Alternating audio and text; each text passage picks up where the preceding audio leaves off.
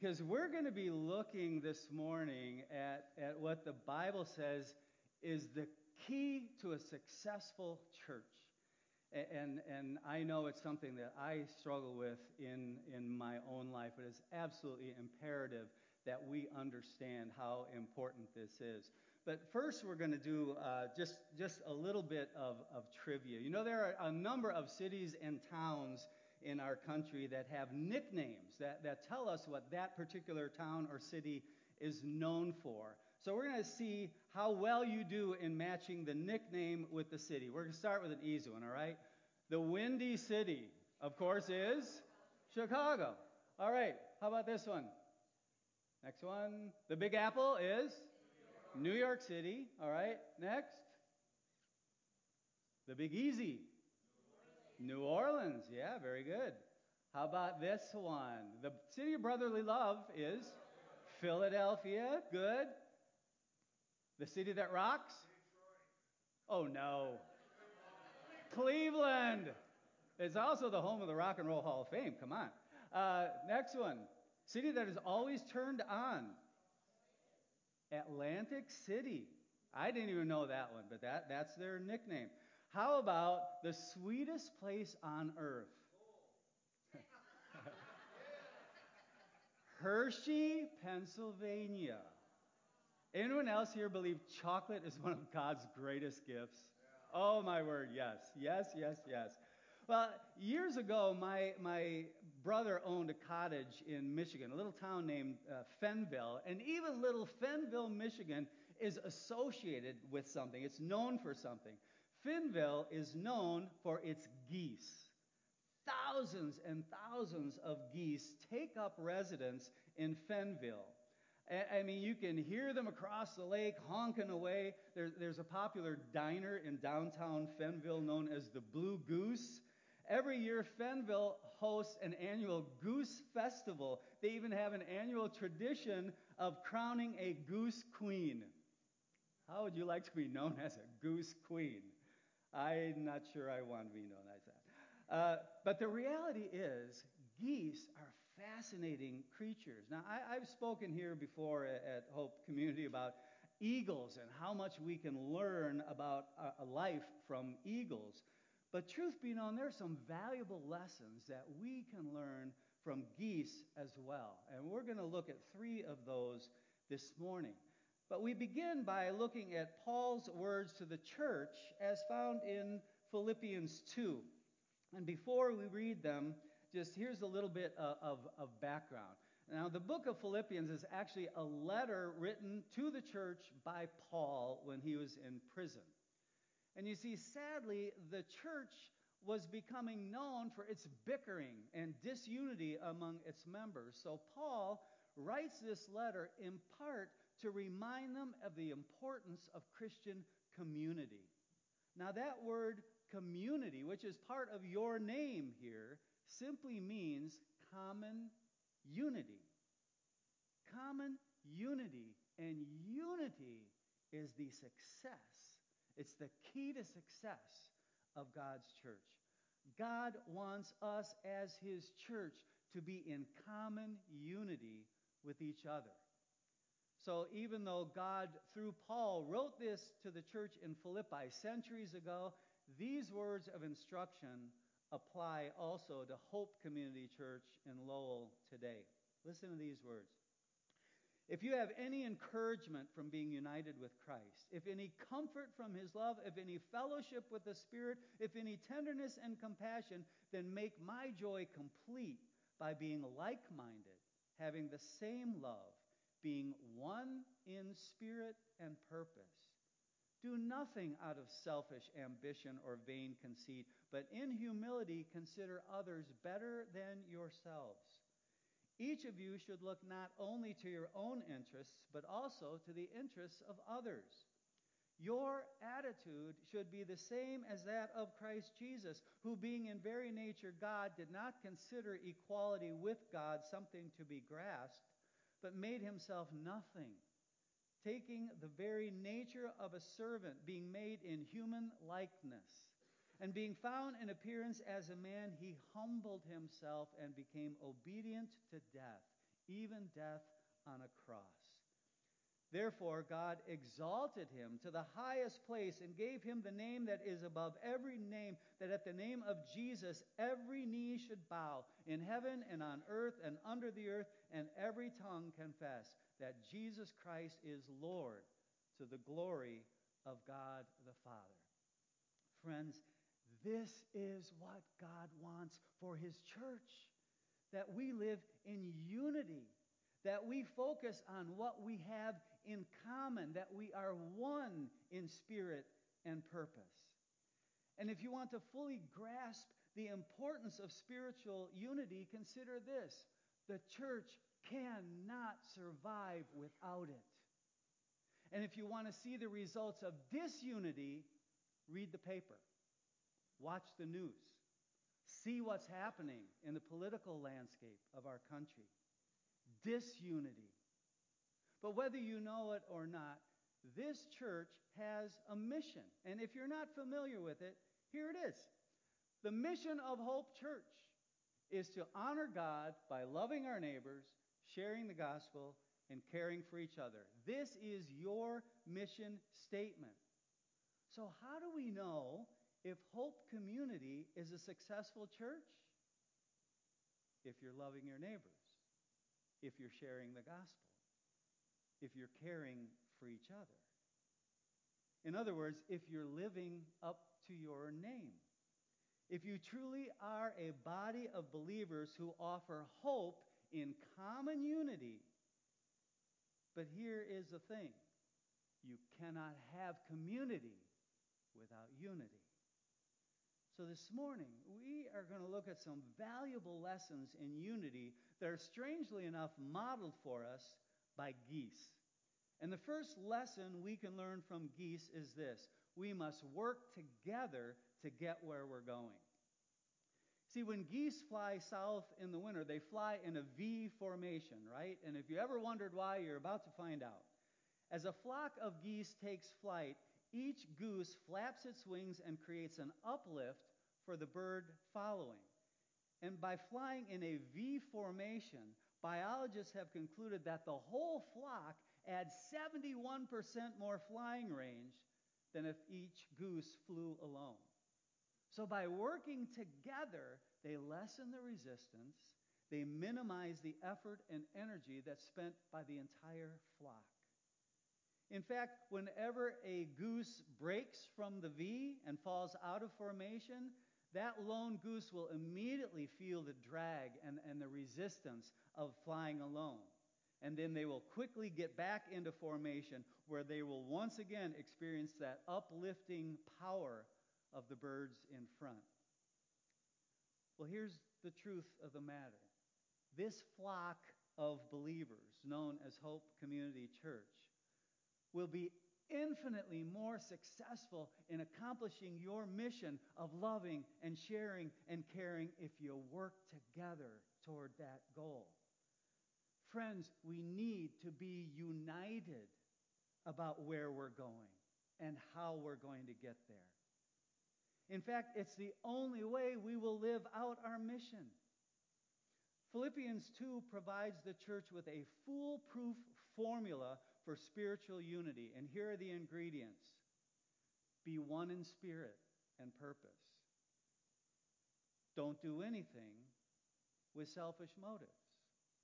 Treat each other with humility, looking out for the interests of others, not just ourselves. Put off personal agendas. Take on the very nature of a servant. Adopt the mind of Christ in our interactions with each other. That, Paul says, is what the church of Christ should look like. That should be our identity. And that can only happen if we are committed to unity. But I need to issue a disclaimer here. Living in unity does not mean that we won't have differences of opinion. It is said that where 2 or 3 are gathered, you're going to have 2 or 3 different ideas of how we should do things. But just like in a marriage or any relationship for that matter, it's often not our differences of opinion that is the problem. It's how those differences are expressed. And the Bible has a little something to say about that as well. In the book of Colossians, Paul instructs that our conversation with each other be seasoned with grace and love. Friends, there is always room for disagreement in the church when it is done in love. You know, most of us are familiar with 1 Corinthians 13. It's known as the Bible's love chapter. I just read it at a wedding yesterday. 1 Corinthians 13 tells us what love is. It says love is patient, it's kind, it always protects, it always trusts, it always hopes, it always perseveres. But actually, 1 Corinthians 13 tells us more about what love is not. It says love is not envious. Love is not boastful. Love is not proud. Love does not dishonor others. Love does not seek selfish interests. Love does not demand its own way. Love is not easily angered. Love does not keep a record of wrongs. And the mere fact that there are over 30,000 different denominations in the Christian church is a telltale sign that we have a lot of work to do in the unity department. You see, the vast majority of these denominations are a result of a church split. And it seems that rather than committing to unity and working together, we let our differences divide us. The sad truth is, the vast majority of church growth in America is not because un-Christians are becoming Christians. It's because Christians can't get along with other Christians, and they just go to another church. It reminds me of a story I heard some time ago of a man who was stranded on a desert island for 7 years. And finally, he flagged down a ship, and the ship stopped and saved him. And he boarded the ship, and as they were pulling away from the island, he's standing next to the captain of the ship, and the captain says, "You were alone here for 7 years?" He said, "Yes, sir." He said, "What are those 3 huts on the beach?" He said, "Well, I built those." He said, "Well, what are they?" "You know, the church on the one on the left is my house. The one on the right is my church." And the captain said, "What's the one in the middle?" The man said, "That's a church I used to go to."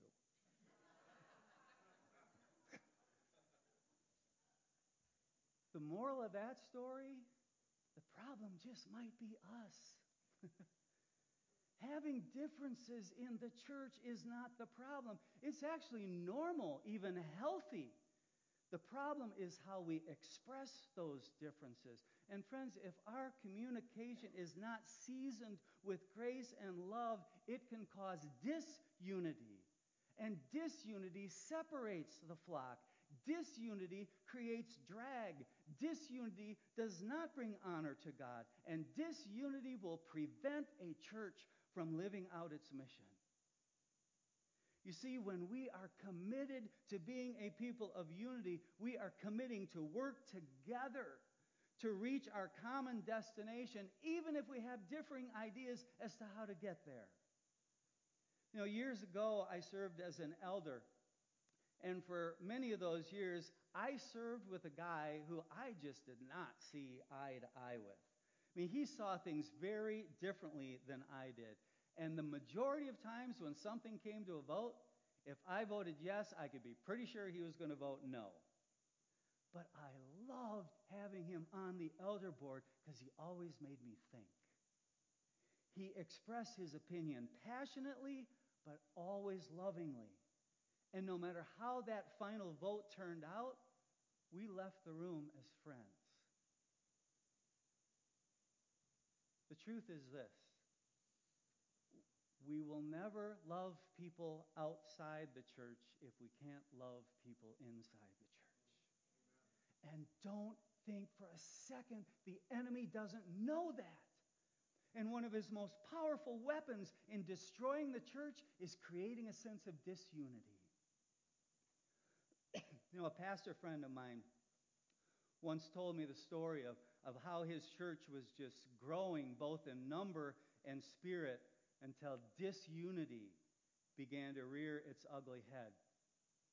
And not unlike the church in Philippi, there were some disagreements that were beginning to cause divisiveness. So the elders decided it was time to call a town hall meeting so that the differences could be aired.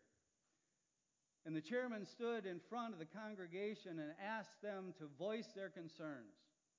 And the first person stood up and said, "I don't like those praise songs. We're supposed to be singing hymns in the church." Okay?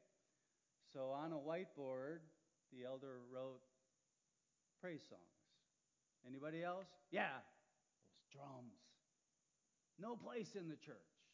It's supposed to be organ and piano. Somewhere it says that in the Bible. No drums. So he writes drums on the board. Anyone else? Yeah, people like raising their hands and stuff, like Pentecostal. It makes me feel very uncomfortable. So he wrote raising hands on the board. Anyone else? Yeah, finally he's got 13 things written on the board. Anyone else have anything? No, that's it. Okay. Flips the board over and draws a big T. On one side, he writes biblical support. On the other side, he writes personal preference. He says, okay, we're going to take these one at a time. Praise songs, chapter and verse. Where does it say we cannot sing praise songs in a worship service? In fact, the Bible says sing psalms, hymns, and spiritual songs. That's more than the Psalter hymnal. Songs, hymns, and spiritual. It says sing to the Lord a new song. We did that this morning. So are we in agreement? That's really a personal preference? Oh, yeah. So he writes praise songs under personal preference. Drums, chapter and verse. Actually, you'll see that the Bible talks about using all kinds of instruments to worship our God. So are we in agreement that that's really a personal preference? Writes it under personal preference. Raising hands? Here's the deal. You're going to find a lot more biblical support for the raising of hands than the folding of arms. He writes that under personal preference. In fact, all 13 things went under personal preference. And at that point, the elder said, if we are doing anything that is contrary to the Word of God, you owe it to us to tell us, but we are done debating this stuff. And if that is a deal breaker for you, we will help you find another place to worship. And several people did leave the church. And sometime later, one of them, who left with guns blazing, an elderly man, asked if he could meet with the elder board. And he sat before the board and said, I am here to ask your forgiveness. Because it's not my church. It's the church of Jesus Christ. And I honor you for what you're doing here, and I want to be a part of it. And to this day, he is a vital member of that church and its ministry. Believers who are committed to unity recognize it is not about winning our battles, it's about winning the lost. Because in the end, it doesn't matter how many personal battles we win if we lose the war. And here's the thing about geese. It doesn't take a whole lot of geese falling out of formation to disrupt the flock. It just takes one. When just one separates from the group, it puts a drag on the entire flock. Just imagine how successful we could be at living out our mission here at Hope Community Church. The love we could share, the lives we could save, the Christ-like care we could give if we didn't demand our own way, if we put our selfish desires aside, if we didn't keep a record of someone else's wrong, if we were all pulling in the same direction, if we were all committed to unity, if instead of looking at those 13 things that divided us, we focused on 1 Corinthians 13 and committed to working together in love and unity. Now, like a flock of geese, we must work together to get where we're going. And here's another interesting thing about geese. As they travel together in their V formation, when that lead goose gets tired, it rotates back into the formation and another goose comes up and takes its place. And there's a lesson to be learned here as well. To get where we're going, we must share responsibility.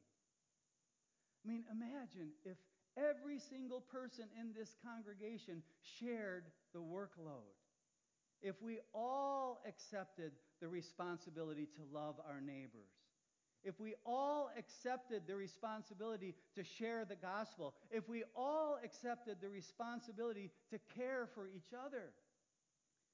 And some of you might say, well, I can do the love my neighbor part and I can care for other people, but that sharing the gospel, that's Pastor Andy's job. You know, I used to think that way. I used to think that pastors and missionaries were the people that God called to share the gospel. And I can't tell you how many people I have encountered, good, Bible-believing, church-going people who have never openly shared the gospel with someone, and most times it's because they are fearful that they're going to be asked a question that they won't have the answer to. So they have come to believe that the only ones qualified to share the gospel are people with a seminary degree. And they're fearful that if they engage in a spiritual conversation with someone, it's just going to lead to a theological debate, and they decide it's better just to not say anything. You know something? If you share with someone about what Jesus Christ has done in your life, no one can possibly argue with that. In fact, there is no better way of sharing the gospel than by telling others what your faith means to you. Friends, I would not be here this morning if it weren't for my Jesus. See, like many of you, I grew up in the church. I went to Christian schools. I memorized Bible verses. And I could share the gospel by telling you who the Bible says God is, and I could even reference the corresponding catechism. Or I could tell you who God is to me. I could tell you that God is my Father, a Father who thinks the world of me. He is my Savior. He has done for me what I couldn't possibly do for myself. He is my Redeemer. He has taken the bad things of my life and turned them into good. He is my rock, my shield, my fortress, my ever-present help in trouble.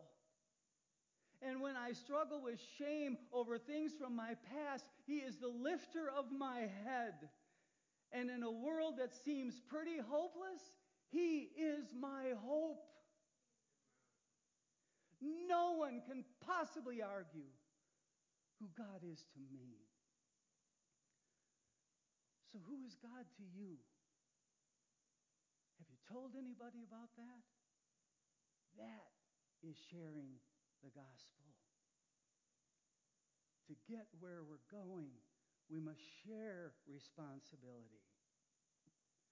And I understand there are many people here at Hope Community who are doing your part. I hear stuff. You may not be an elder or a deacon or Sunday school teacher, but you're taking responsibility to love your neighbors and to share the gospel and to care for others in your own unique way. Some of you have the gift of encouragement. You just have a knack for making that phone call or sending that note of encouragement at just the right time. There are saints here this morning who know how to communicate love without even using words. You bless others more than you will ever know with your simple touch on the shoulder or a well-timed hug.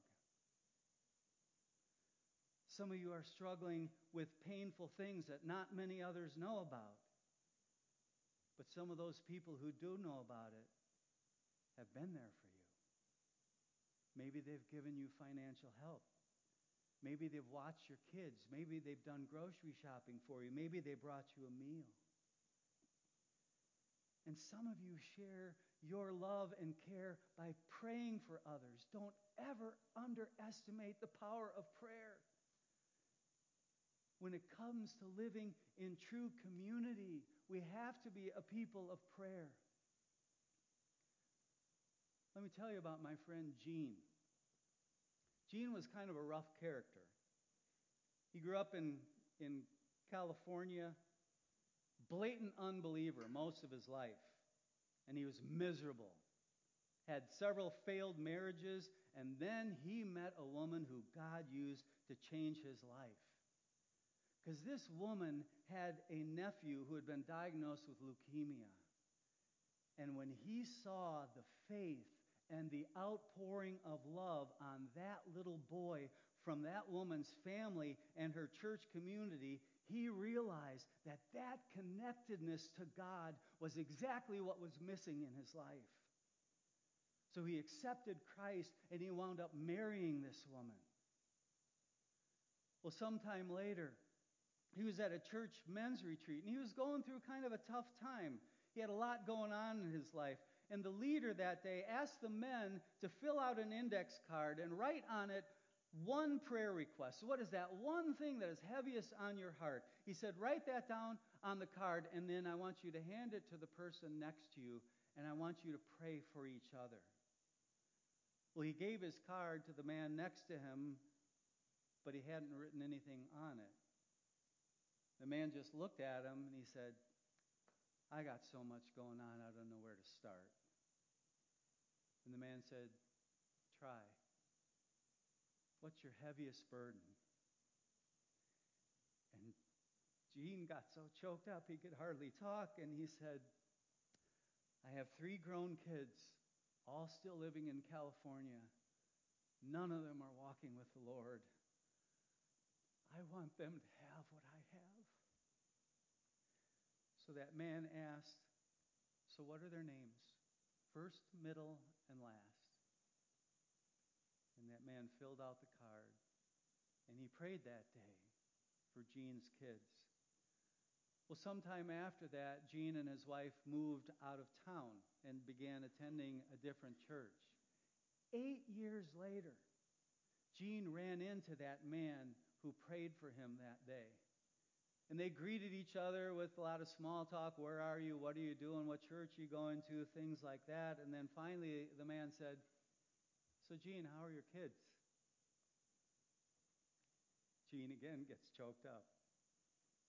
And he shared with that man how all 3 kids, independently of each other, had accepted Christ and been baptized.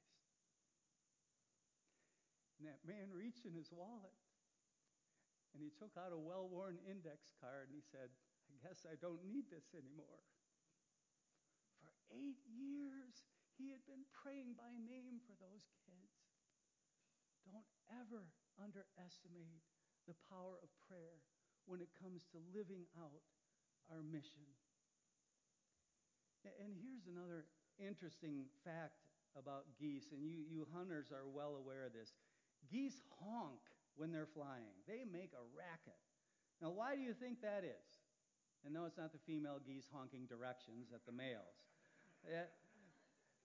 The geese in formation honk from behind to encourage the leader. They're honking encouragement.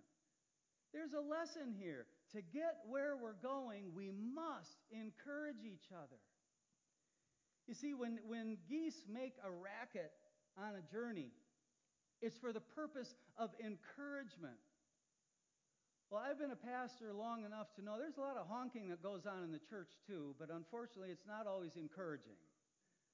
Our honking is sometimes critical in nature, and we don't often realize how that can drag us all down.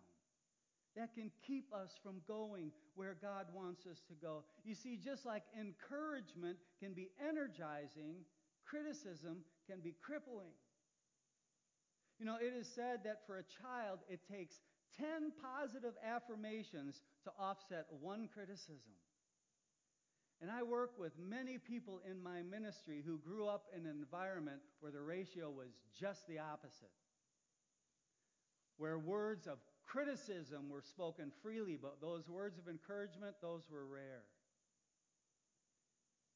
And the Bible tells us, pleasant words are like a honeycomb, sweet to the soul and healing to the bones. Have you ever felt that when someone has given you words of encouragement?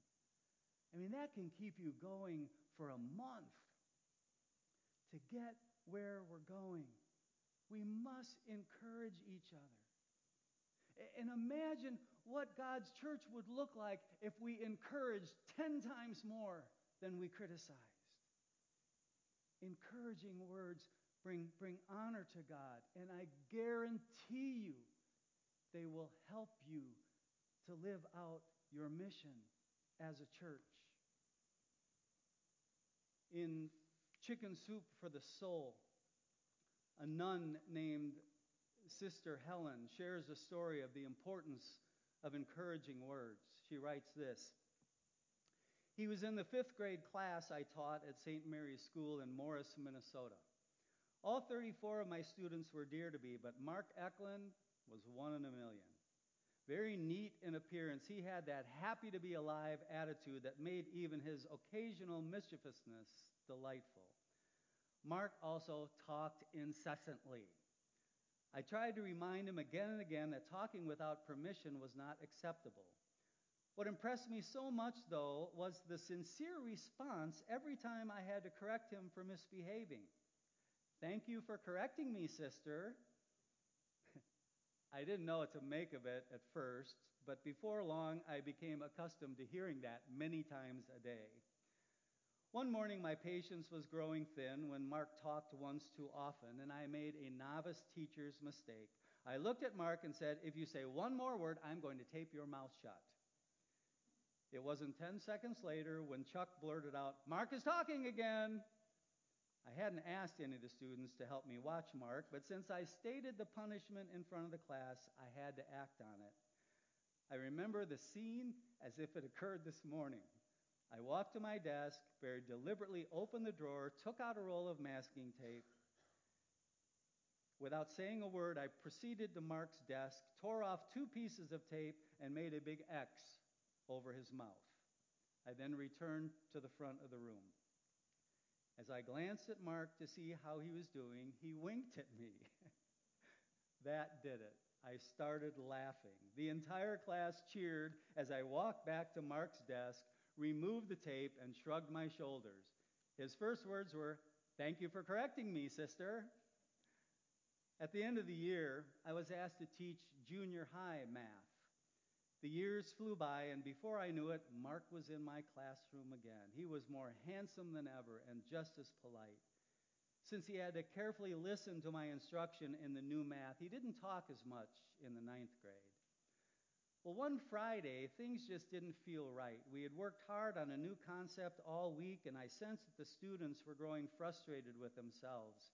They were edgy with one another. I had to stop the crankiness before it got out of hand. So I asked them to list the names of the other students in the room on 2 sheets of paper, leaving a space between each name.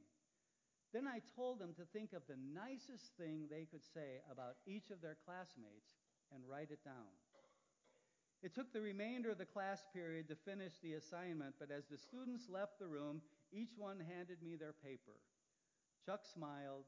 Mark said, 'Thank you for teaching me, sister. Have a good weekend.'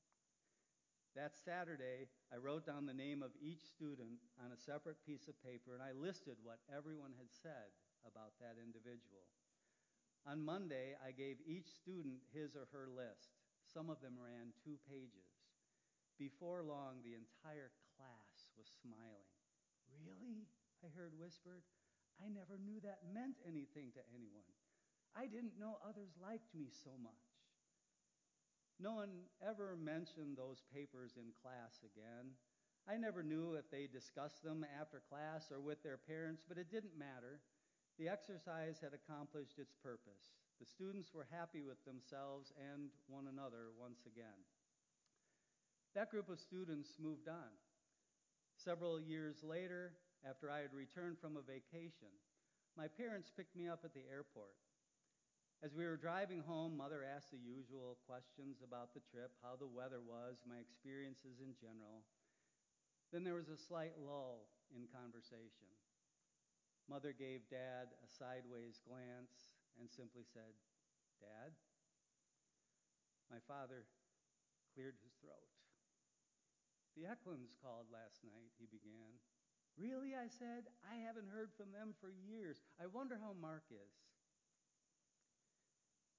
Dad responded quietly. Mark was killed in Vietnam. The funeral is tomorrow, and his parents would like it if you would attend. I had never seen a serviceman in a military coffin before.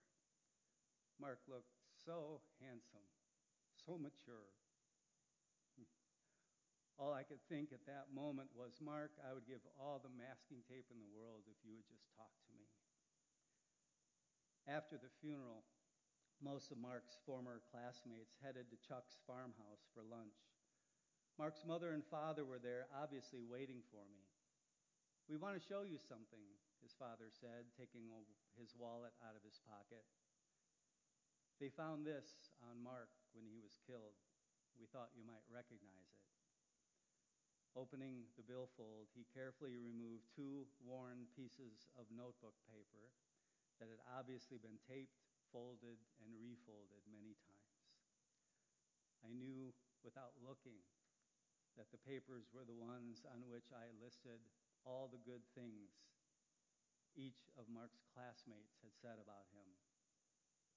Thank you for doing that, Mark's mother said. As you can see, he treasured it. Mark's classmates started to gather around us. Chuck smiled rather sheepishly and said, I still have my list. It's in the top drawer of my desk. John's wife said, John asked me to put his list in our wedding album. I have mine too, Marilyn said. It's in my diary. Then Vicki, another classmate, reached into her pocket, took out her wallet, and showed me her worn and frazzled list. I carry this with me at all times, Vicki said, without batting an eyelash. I think we all saved our lists. And that is when I finally sat down and cried. Pleasant words are like a honeycomb, sweet to the soul and healing to the bones. So what can you do as a vital part of this body to promote unity and to help Hope Community Church accomplish your mission? How might you this week show the love of Christ to your neighbors? How might you share the glorious truth of the gospel? Who might you tell this week what Jesus has meant to you in your life? And how might you this week show Christ-like care to someone who is in desperate need of that kind of love?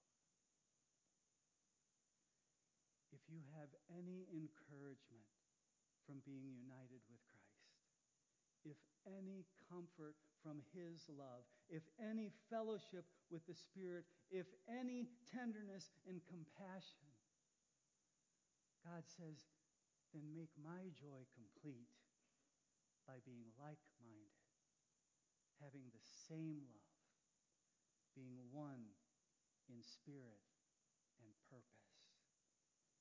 That is God's desire for Hope Community Church. Let's pray. Oh, Father, help us.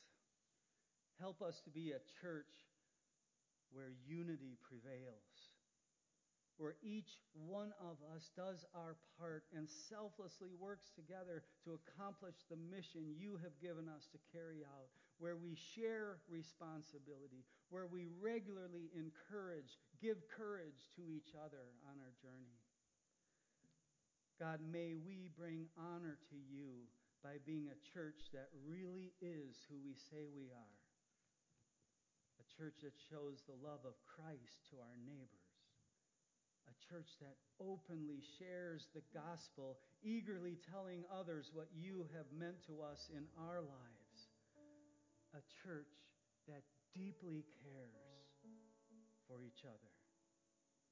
God, we thank you and we praise you for all you are going to do in and through us. And it is in the mighty name of our Jesus that we pray. And all God's people said.